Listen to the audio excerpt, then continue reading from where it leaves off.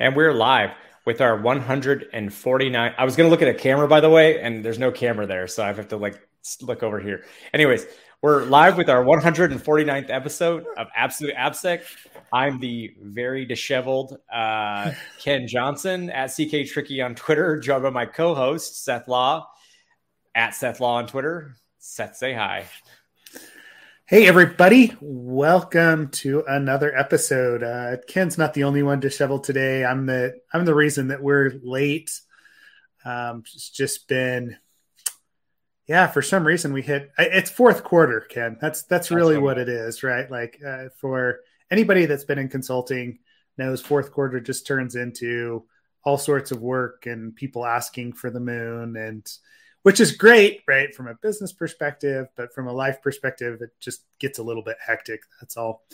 I can't go into too many specifics, but basically found a critical issue during an assessment and had to jump on a call and let the client know. And then they were pushing through to see if it was in production and blah, blah, blah. Yeah. So anyway, I was trying to help somebody. That's all it boiled down to. But that sounds like any given day in consulting. I broke the golden rule, and I've engaged a consultancy to do an assessment in Q4. But Ken, no, shame. And I deserve all the shame that you give me and everybody else gives me. But it's only because I found out that it was necessary, before the start of Q4. So I didn't know. Compliance reasons. Reasons. And actually, it is for compliance reasons, even worse, right? So, no, I didn't know until it was like Q4 time. I was like, I feel so bad doing this, but it is what it is. So it sucks. But it's funny for you. It's Q4 for most people doing consulting. It's Q4 for us at GitHub. It can be Q4, but it depends, right? We have GitHub Universe in a week, and that usually can occur anywhere in the time frame of October to December. But what's interesting is, even though just following through on that line of thought, if it happens in December, we'll be busy in Q4. If it happens like now in October, we're actually mostly busy through the summer. It's been kind of quiet the last, I would say maybe week and a half, 2 weeks, even as we get closer to our conferences. So we have two conferences, Universe and Satellite. And right before both those conferences, it gets pretty quiet because people stop deploying stuff. There's freezes, stuff like that. So I'm saying that usually it is Q4 for us, but this year it was actually more of the summer that was a little bit busy. So, Godspeed to all you folks who are consultants and doing Q4 mad rush. I apologize in advance. And I don't have alcohol. I have a coffee, but here's to you. So thanks. Appreciate it. Yeah. I mean, and part of it is just setting expectations for sure. Right. But I don't know. Part of my upbringing or whatever, I have a hard time saying no to people too, especially when they want to, as a consultancy, they want to pay you and give you money. It's hard to turn that away. So, yeah. Everybody has the same story with that.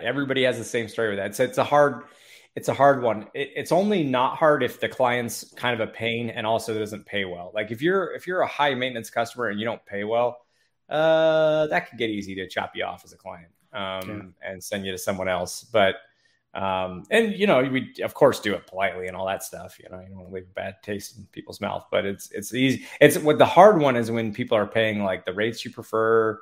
They're pretty good customers. And most customers are, right? I mean, they're coming to you saying, I want your services. It's hard to say no, especially you develop relationships with people too. That's the other thing. It's not just all business. A lot of the times, especially I feel like in this industry, you and if you're not a giant conglomerate, I don't know, name any giant conglomerates, but whatever. If you're a giant consulting conglomerate, you're not probably at all have ever met your client before or known them. If you're a smaller consulting shop, you probably got that work through knowing someone or going to a meetup or them seeing you speak or them seeing something you released or them watching this podcast or whatever it might be. They know you and you know them. And it's very different. It's hard to say no in those cases. Yeah. just like, yeah, pray for us. It'll be okay. We'll work through it. Right. You've got thoughts. Open up about it. Again, if you want our best work, come to me in like late Q1.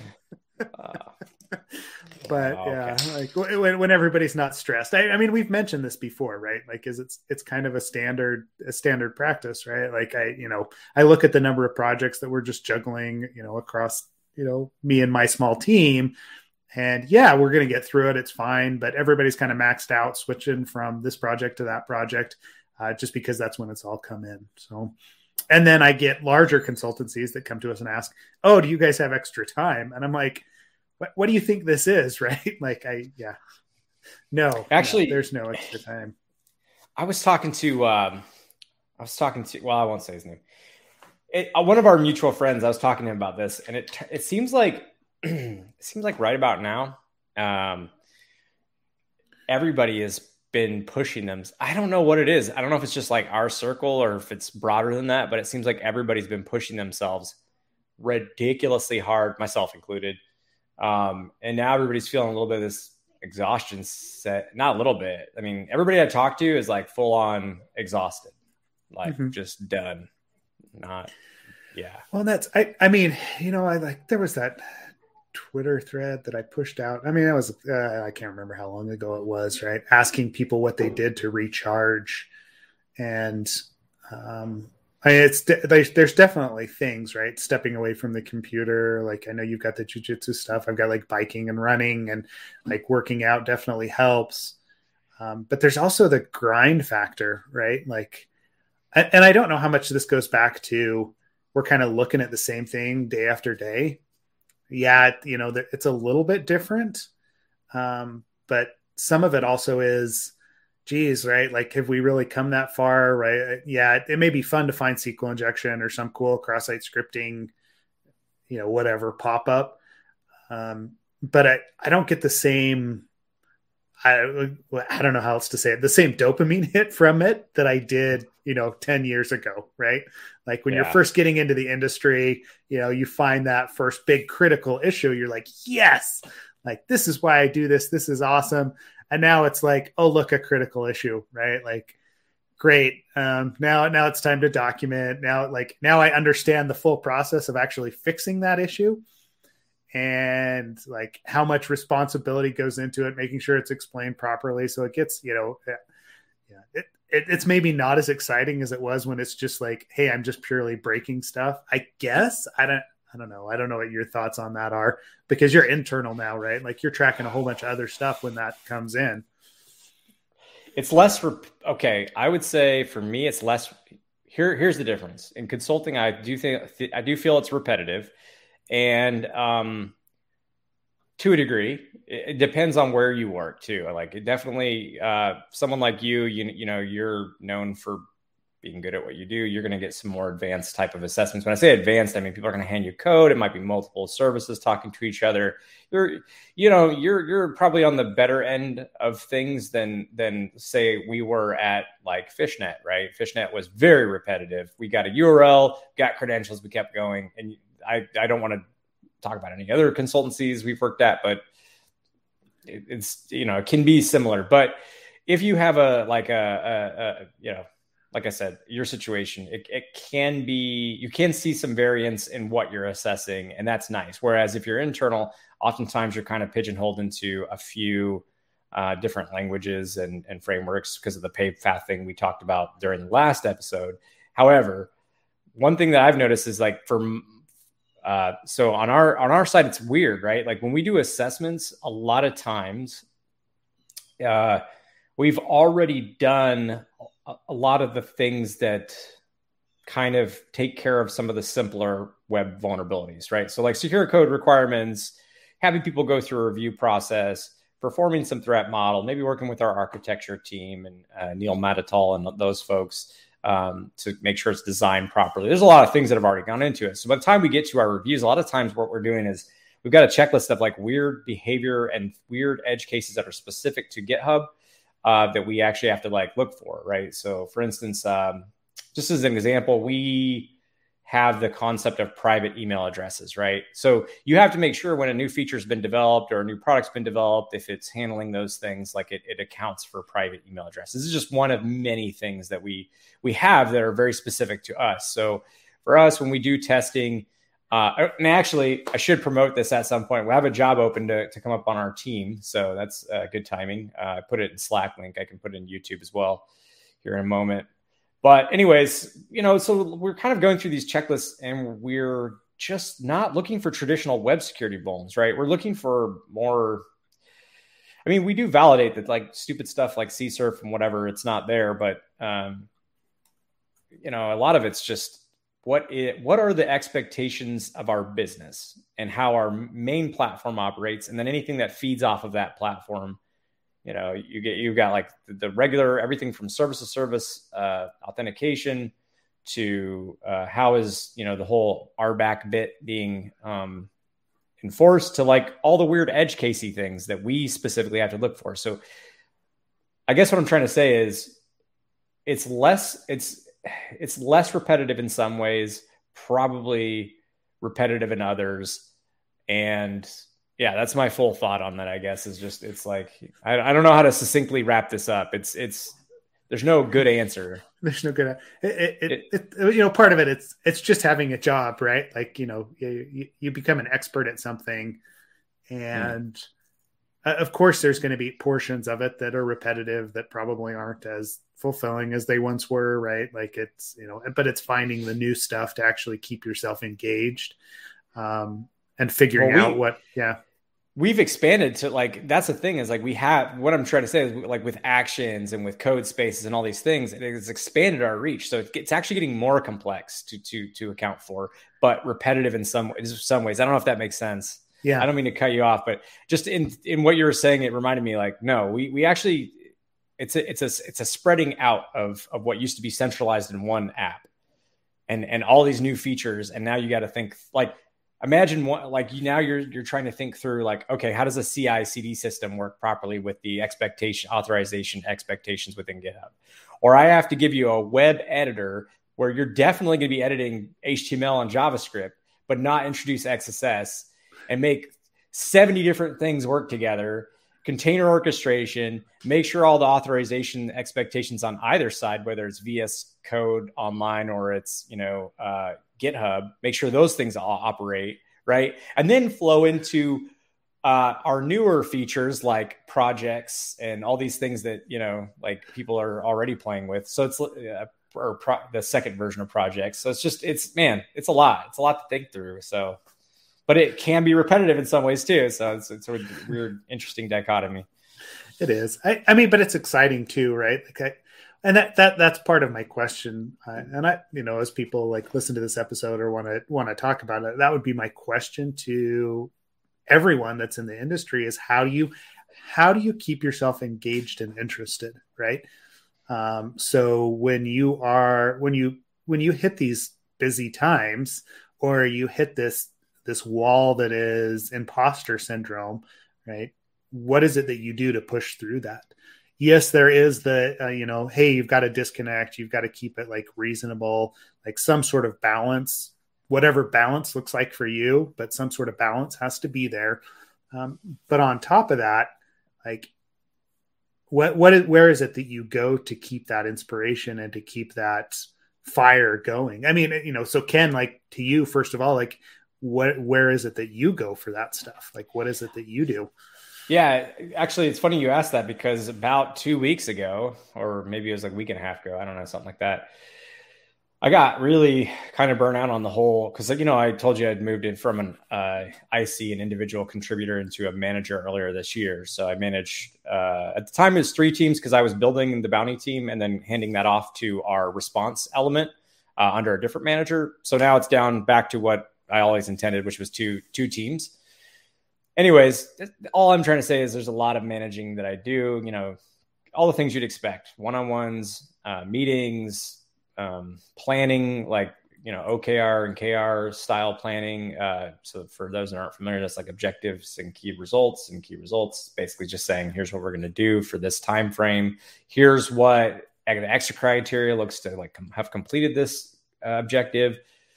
all those types of things, right? All that traditional stuff. It was wearing on me. I got to be honest. I am a technical person. So to only do pure management was really wearing on me. So what I did was since we had some time, and I started writing code again. So we have this security review process that we've been going through and trying to overhaul. Longer term, we're working on some tooling. That's really exciting. In the shorter term, there's some things we could do, like have you answer questions in a specific way, give you a risk score, tell you what's going to happen next, clean up that process. And that's what I did. I wrote code. So for me, that's a really super long-winded way of saying there are other tasks that we've kind of needed to do that require some technical hands-on keyboard stuff. And for me, writing code always sparks a level of creativity and just gets me excited about what we do again. And for me, that's what worked. I'm like, I feel like I bounced back just because I took a step back to just go heads down, listen to music, and write code. That's and that's cool, right? Like that's my question, right? And I think that's partially, trying to run a small consultancy on my side. I'm sure that's part of what I feel when I hit these like busy times. Is it becomes more of a management and I'm trying to like manage all these projects. I may be reviewing reports, but there's not as much like technical hands-on that is keeping me engaged and searching and finding. And again, those little dopamine hits that come from understanding an application, understanding a code base, and then actually being able to tease out an interesting vulnerability. That's what drives us. Or like me personally, right? Like I know that is. And so I've got to find ways to make sure that still happens instead of just the pure, okay, here's a report. This is the vulnerability, the explanation, the meetings that go along with, scoping out an application, all that kind of stuff that is, it's almost secondary to the stuff that drives us. So we're problem solvers, man. That's what I think. I think that this job, if nothing else, we are problem solvers. And actually, I could go into, again, another long-winded, and I won't for everyone's sake here, including yours. I won't go into a long-winded rant, but I think like I could point to so many examples, whether it's, what you're looking for when you're interviewing people and how you interview them, to just like when you're in the role, like what you're doing, everything we do, it doesn't matter if it's people related, if it's technical related, everything we do is solving problems. And I think if I may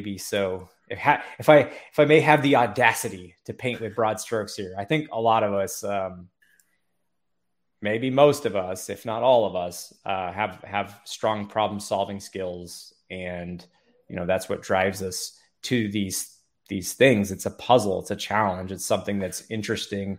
And to your point about dopamine hits, there's no better feeling than when you're really frustrated and struggling and you figure it out and it clicks and it works. And whatever thing that is, whether you're trying to find a vulnerability or prove out that it's a vulnerability, or if you're writing code or whatever it is fun. It is rewarding. And I think that if you can find a way to get back to what's rewarding and allow yourself to like tune out of almost get out of your own way and out of your own head and just tune out and just start to like focus on the things that make you happy in terms of, whatever problem that might be whatever problem you might be solving, it helps. It helped for me, for sure. Cause I was feeling massive burnout and like, man, like, are we as humans really geared to care a lot about spreadsheets and meetings?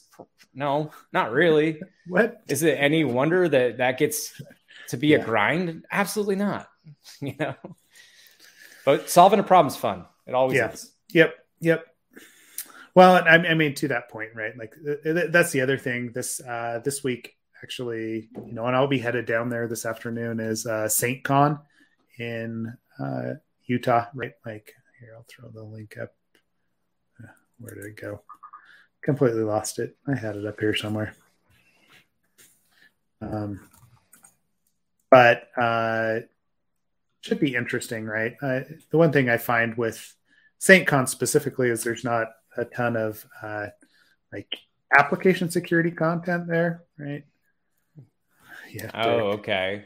But you know what? That can be fun too, though. That's one of the reasons I liked CactusCon when you and I went, was because it was like it's a mix. Yeah.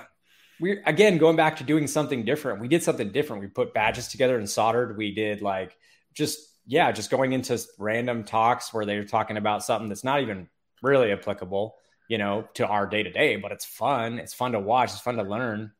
Something new is always like, for me, that's also a dopamine hit. Is like, yeah. Well, and this SaintCon actually has a really good, they call it Hacker Challenge, right? Like it's almost a Jeopardy style board of challenges that you have to fix. So it's their take on a CTF that they've done for years. That's not the same as some of the others that you go to. So there's like a whole like section on, there might be a section on reverse engineering, but then there's a section on like hacker trivia and other stuff that it gets interesting, right? That you end up learning. I mean, stuff kind of outside the box. It might be applicable at some level, like you're saying, but at others, it'll just be, it's more about taking a step back and learning something else and maybe finding another passion, right? Whether that's lock picking or something else. Are you getting a fair amount of technical work that like for your time being divided up in a week? Are you feeling that you're getting enough of that problem solving and that sort of like reward with hands on keyboard or? It varies week to week, right? Part of my malaise lately, I'm sure, is because it's been probably a lot heavier on the management side of, getting contracts built out, scoping out work, actually like engaging, the consultants and project managers to make sure that everything's set up so that we can actually do the work. And then just being, so it feels like I'm busy without like really accomplishing, getting to the core of what it is. Most weeks I would say I do get there at least half the time, if not more than that. But the last couple of weeks, because of Q4 and all the projects that have been coming in, it really doesn't feel like it's been that much. It's been a lot more of, wow, we're going to get on this call and talk about doing the work, right? Like it's more management style stuff, and that just the planning meetings. Yeah, planning meetings, and then being pulled into client planning meetings because they don't know what they need, and that's probably the core of it, man. Like we got into this stuff because we enjoy it. And I mean, I don't know if it's like egotistical to say, but I think we're pretty good at it. And, the results have been proven out. So I don't think it's, like I said, too egotistical to say that. This is what we enjoy. This is what we came to do. But as you get older and more experienced and you have more responsibility, you get farther and farther away at times from that. There are a few lucky people that get like that. Or I shouldn't say lucky. There are a few people who choose to stay, down the path of the army of one forever. And they end up usually becoming like principal or distinguished engineers. Yeah. And that's, that's great. I'd argue that it's good to have like it's weird. It's a weird thing, man. It's like, it's good to have both because meaning like, technical and some level of responsibility because you get used to thinking a little bit more. I know like specific to me for sure that the first part of my career, I was very focused on not caring at all about the human element to any of this. And then it took like some hard lessons learned to and part of that was because of like having more responsibility, having to manage people, having to think about, more than just yourself and just what your team's accomplishing and stuff like that. And, it's still an ongoing learning process for sure, but it's sort of it's a good thing. But like if the scales tip too far towards the unfun stuff for too long, I think it ends up shutting down your desire to show up, period. Yeah, that would, I think that's, well, and that's it. Like, how do you actually maintain that? Like, what is it? What sort of boundaries do you need to set? It's hard when you're a small business owner. It's hard because you kind of feel like you have to do everything. And in a lot of cases, you are doing everything. I think that's why it's so hard as a business owner. It's different for me as somebody who's working inside of a company who's a manager, right? Like I can take a week and a half step back if it gets slower and I want to do something different. It's fine. but I think it's harder if you're a small business. But I've heard that the I don't know what you think, but I know you've done this too, where you've like for technical writing, you've used for things that are not your best skill set and you are not the best person to use for something like technical writing reviews, meaning like just the grammar and punctuation and stuff like that, or whether it's drafting a SOW or whatever that thing is. If that's not what the thing you're the best at and it can be given to somebody else, usually that's sort of, I think, what people do, right? That's how you start to build out. Mm-hmm. Yeah. And I think that's part of the, like, growing into that into that, like, almost larger organization, right? As it's hard, it's tough, right? It's growth. And like anytime you have to take a step back from, all right, I've had complete control over this, but now I've got to trust somebody else because it isn't filling my cup. It's not something that I enjoy doing. So we're going to start pushing it off, and it's worth it to pay somebody else for it. But then it also comes back to, all right, how much is coming in? Like, what does the pipeline look like? Right. Like the number of items that get thrown at you. I mean, it's life, right? Like, I don't want to complain too much. It's life, but it's also, I think why this is an interesting conversation, though, is because it's more than just you at this point. I'm seeing so many people that I know that are about our level of experience, about our similar in the career field, similar lifestyles, similar stuff going on. And I guess that's why it's interesting. It's just, I've seen so many people that I've talked to that are just like done. They're wiped out, and also, I mean, I don't know. I'm sure there's other things like, because of the pandemic, like vacations or something like that, less frequent vacations or something. I'm sure there's a lot of factors going through the mental fatigue of, I will say one thing also that's helped me out is like not paying attention to social media too much, seriously, like unless it's like memes on Instagram or jiu-jitsu videos or something, like I'm just, I rarely post on Facebook ever. I try not to read it much. A lot of that stuff helps. Twitter, I barely go on. Yeah. Well, and I mean, we had this today, right? Like I know Derek's got his, his informed, right? Like Discord channel, but Twitter it's not the same as it was 10 years ago, right? From a research perspective.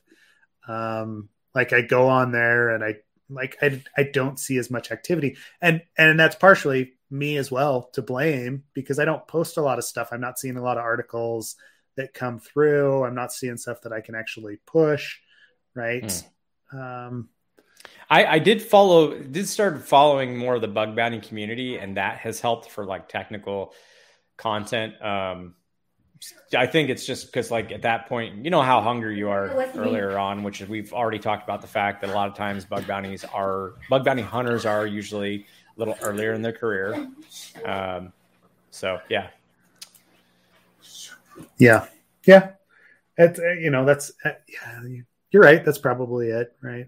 But anyway, if you've got good sources for stuff that's going on, please share them with us. Right. Like, or something that you want to talk about, for sure.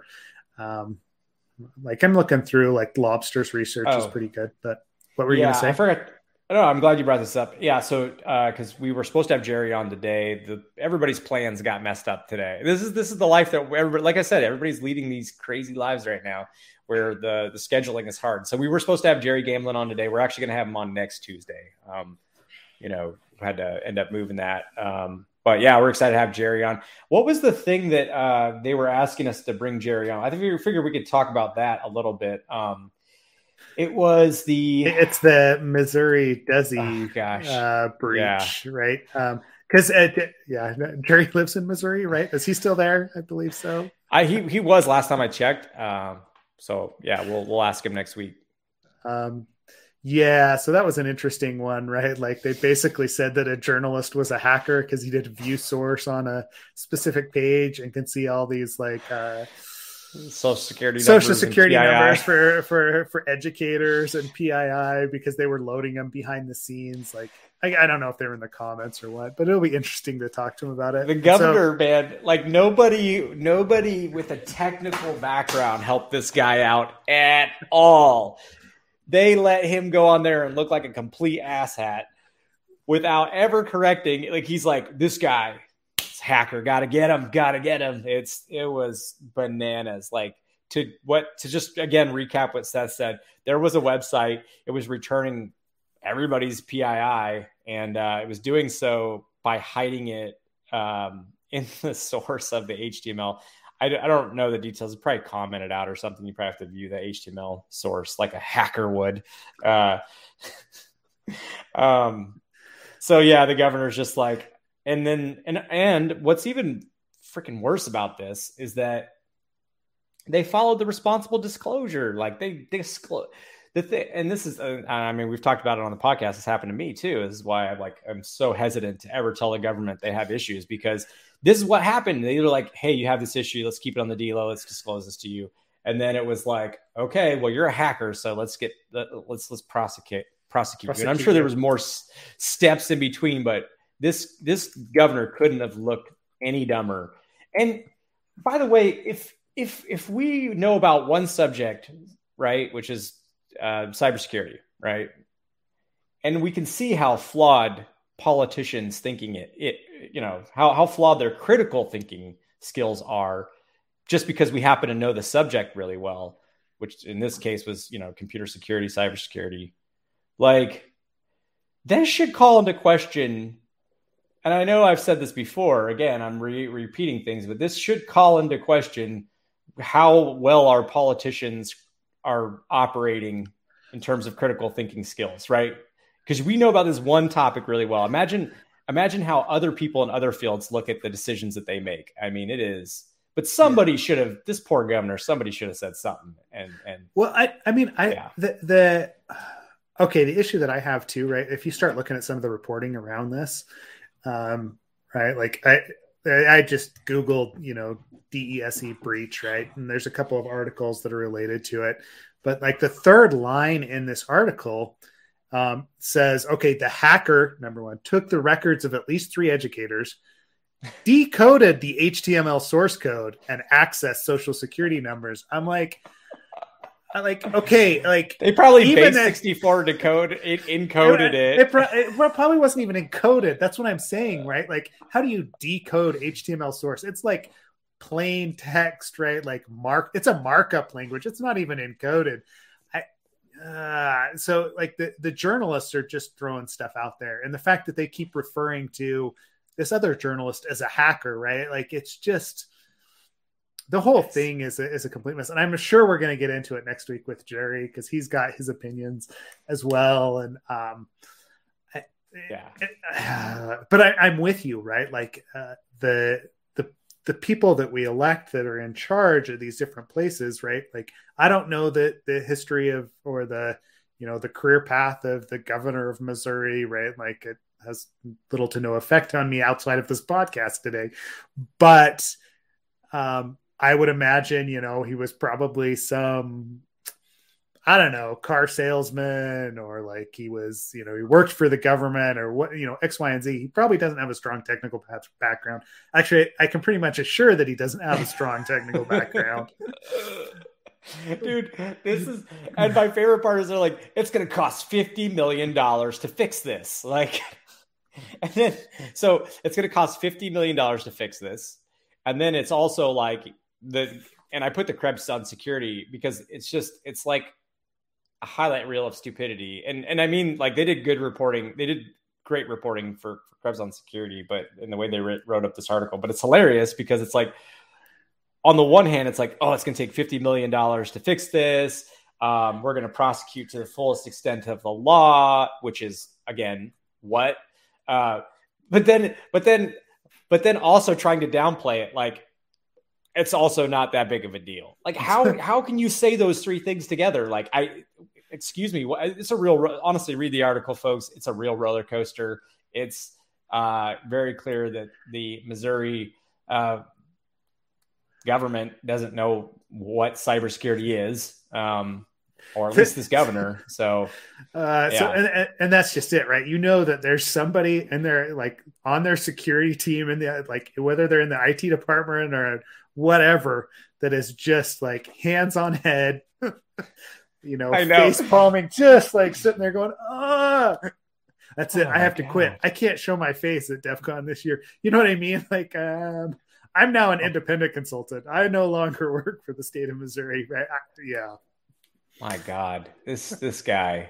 I'm looking at pictures of him too. There's no doubt in my mind he doesn't know a thing about computers. I mean, and I don't like. The thing is, most politicians don't hyper specialize in any of these topics, right? Whether it's the environment, whether it's whatever, right? They're not. They just take their feedback from their advisors. So where was his advisors on this one? Like, my goodness. Amazing. Anyways, not a bright gentleman, it would seem, or at least people that are advising this person. Yeah, just not. But I don't. Even if you don't technically understand it, why would you say that it's this big of a deal and you're going to prosecute to the fullest extent of the law and all of this stuff, and then downplay it also in the same breath? I don't get it. But anyways, interesting one to be sure. Yeah, it's one of those. This is an example of how not to respond. Oh, did you see the?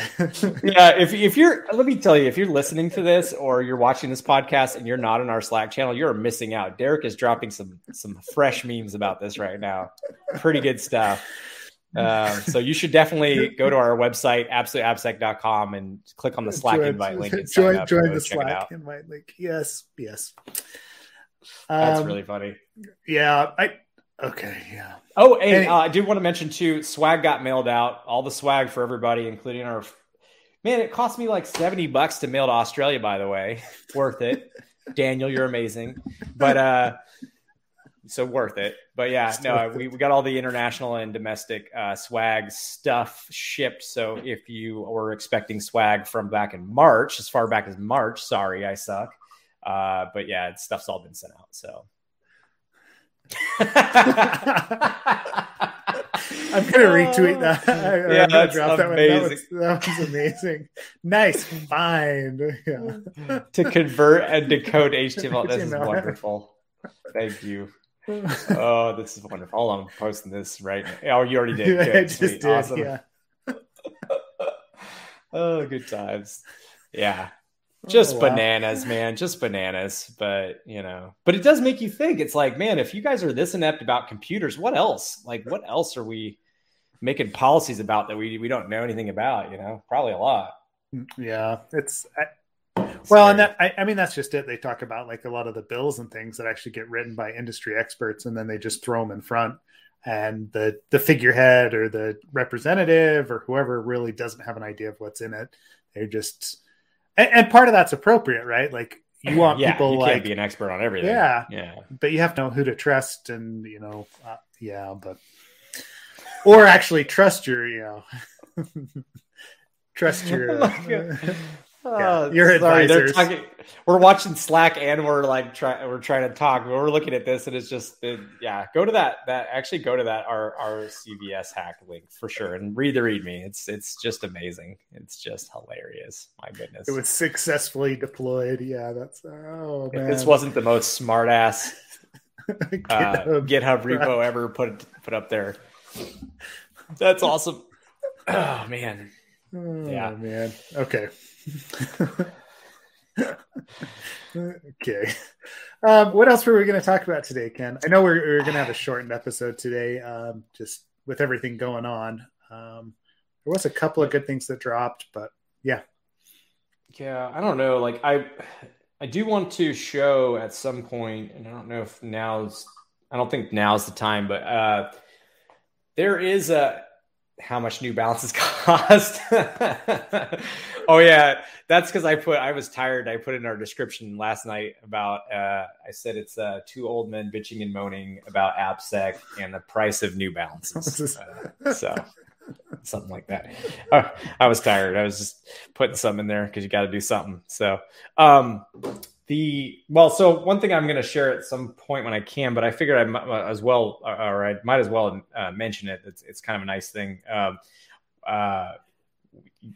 There are with GitHub, there are issue form syntax. I'm trying to actually pull it up. That's why I'm talking weird.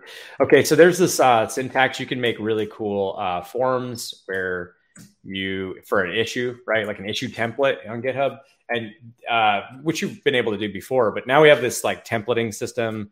You can put it in YAML, and then it has like validations for making something required. So people have to actually fill it out before they can hit submit issue. You can use for drop downs, text area inputs, all that stuff. So actually, John, our mutual friend John, and I have been collaborating and using the like drop downs and issue forms to create a like security review template, and then using actions to parse the answers, and then drop the sort of the risk rating into an issue comment. So like you fill out something, you submit it, because the label's attached, our action runs, it does a calculation on, where your scores land. Because it's like, these are the things that are scored, or like you have to choose one of certain options, right? There's not free form for those things that are scored. So they match up to a specific number, and then we give you a score, and that's printed out in an issue comment on the issue that you've opened. So I want to show that code when it's in that whole thing, the way it works in a little bit more. We'll demo it in the future, actually, demos how that kind of works, so you can see how you might be able to do that yourself, build a sort of security review process using those tools. But it's something I just wanted to highlight because it's a pretty cool, like it was a cool workaround until our like long-term tooling is in place. So it's kind of fun. Yeah, no, I mean, it's interesting, right? Like using any of the automated stuff that's available to you, right? Like I can't tell you how useful the actions have been just from like a deployment perspective, or even just like, we use, full disclosure, we use GitHub for a lot of kind of our internal processes for, moving an assessment through different stages of the project in and of itself.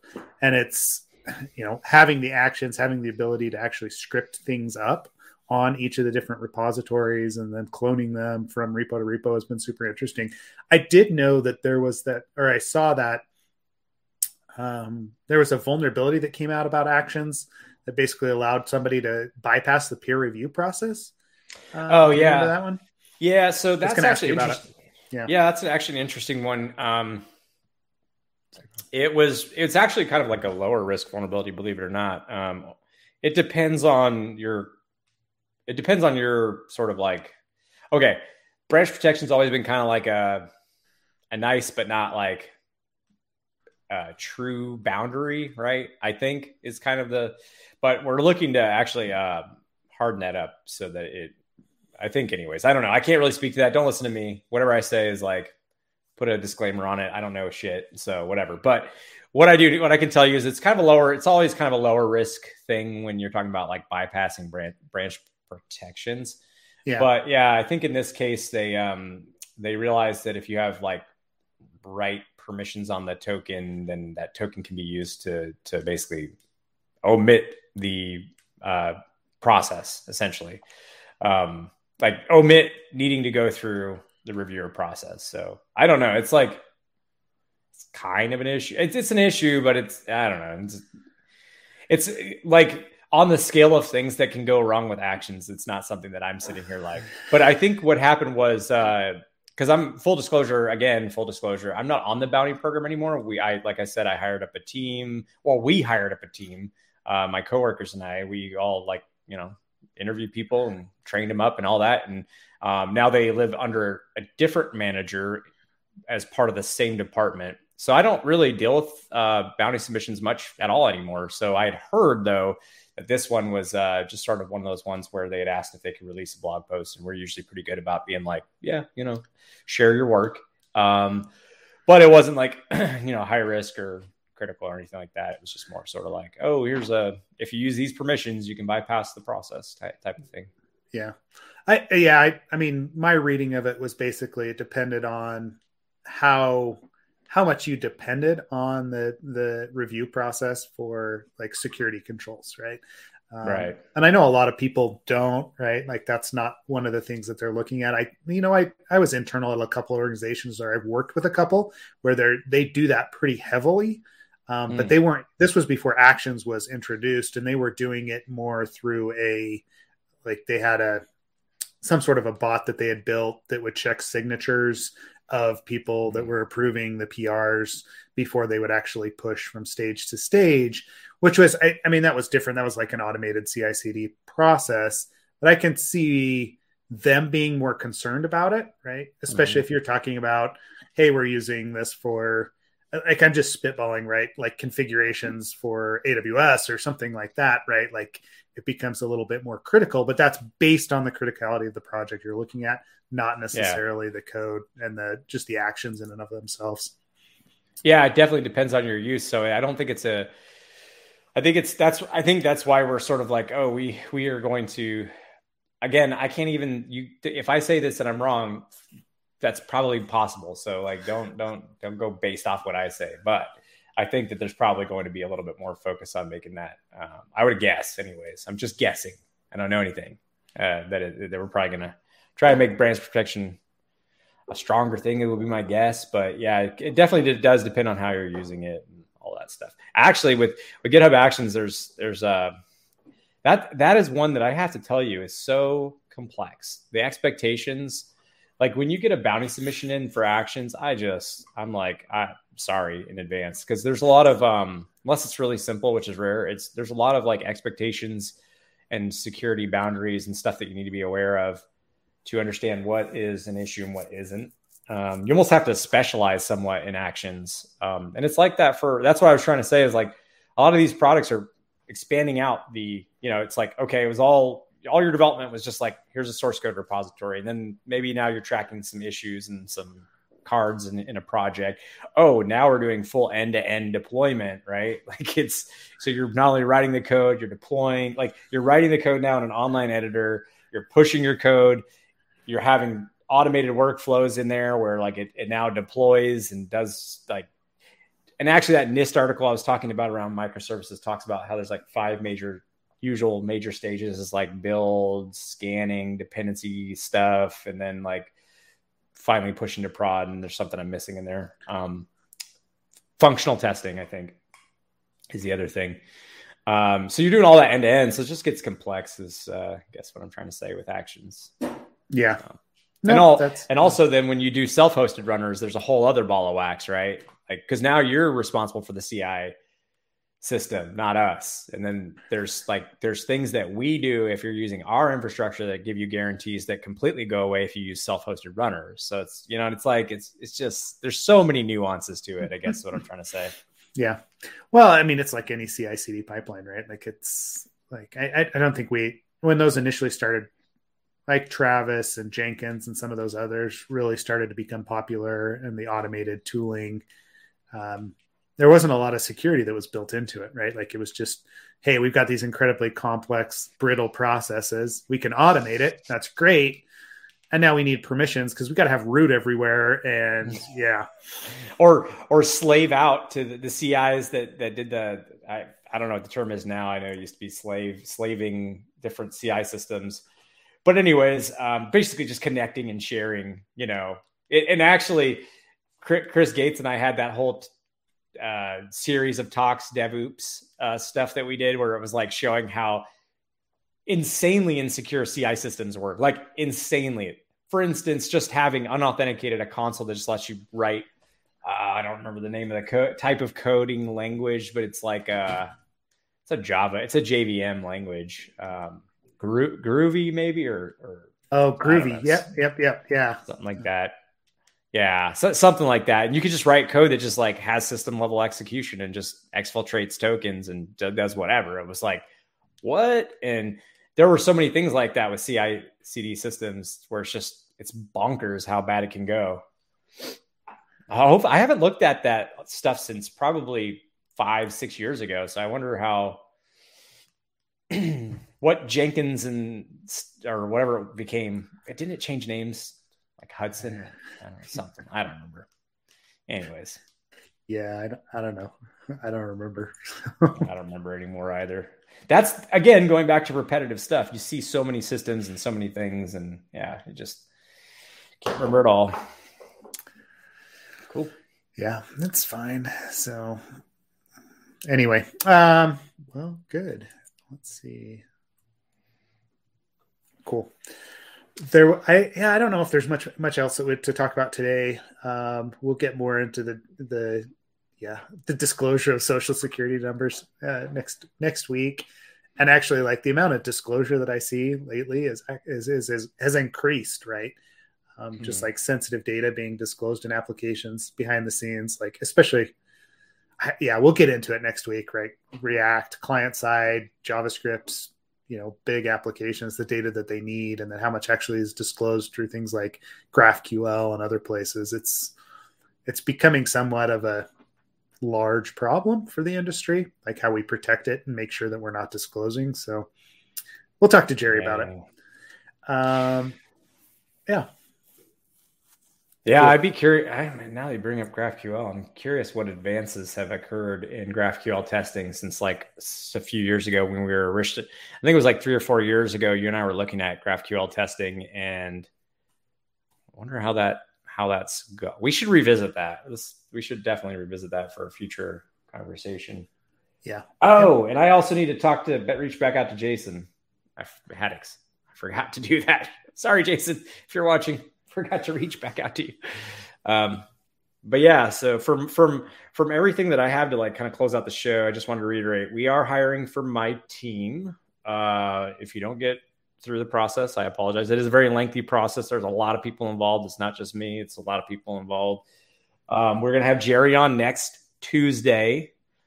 You and I are not doing any in-person training as of right now, meaning there's no conferences that we've submitted to that are offering in-person training.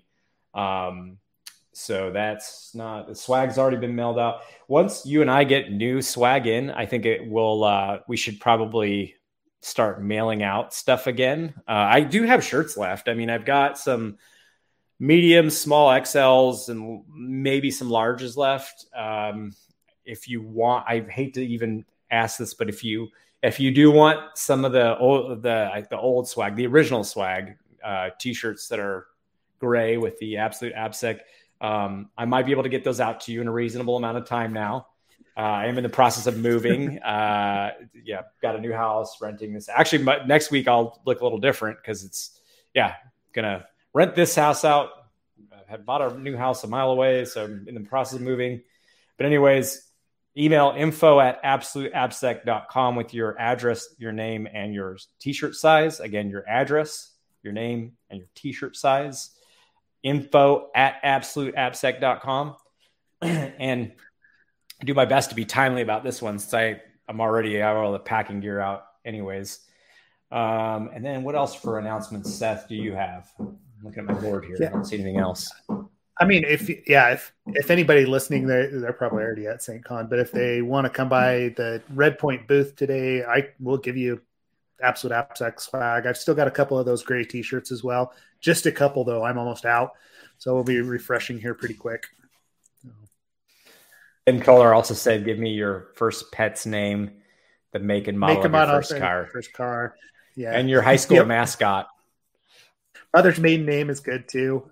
Let's see. Just you've got to answer your security questions for us to provide you with any swag. It's an agreement that we have. So, all right. Well, apparently that's where we're at today. So we appreciate everybody joining.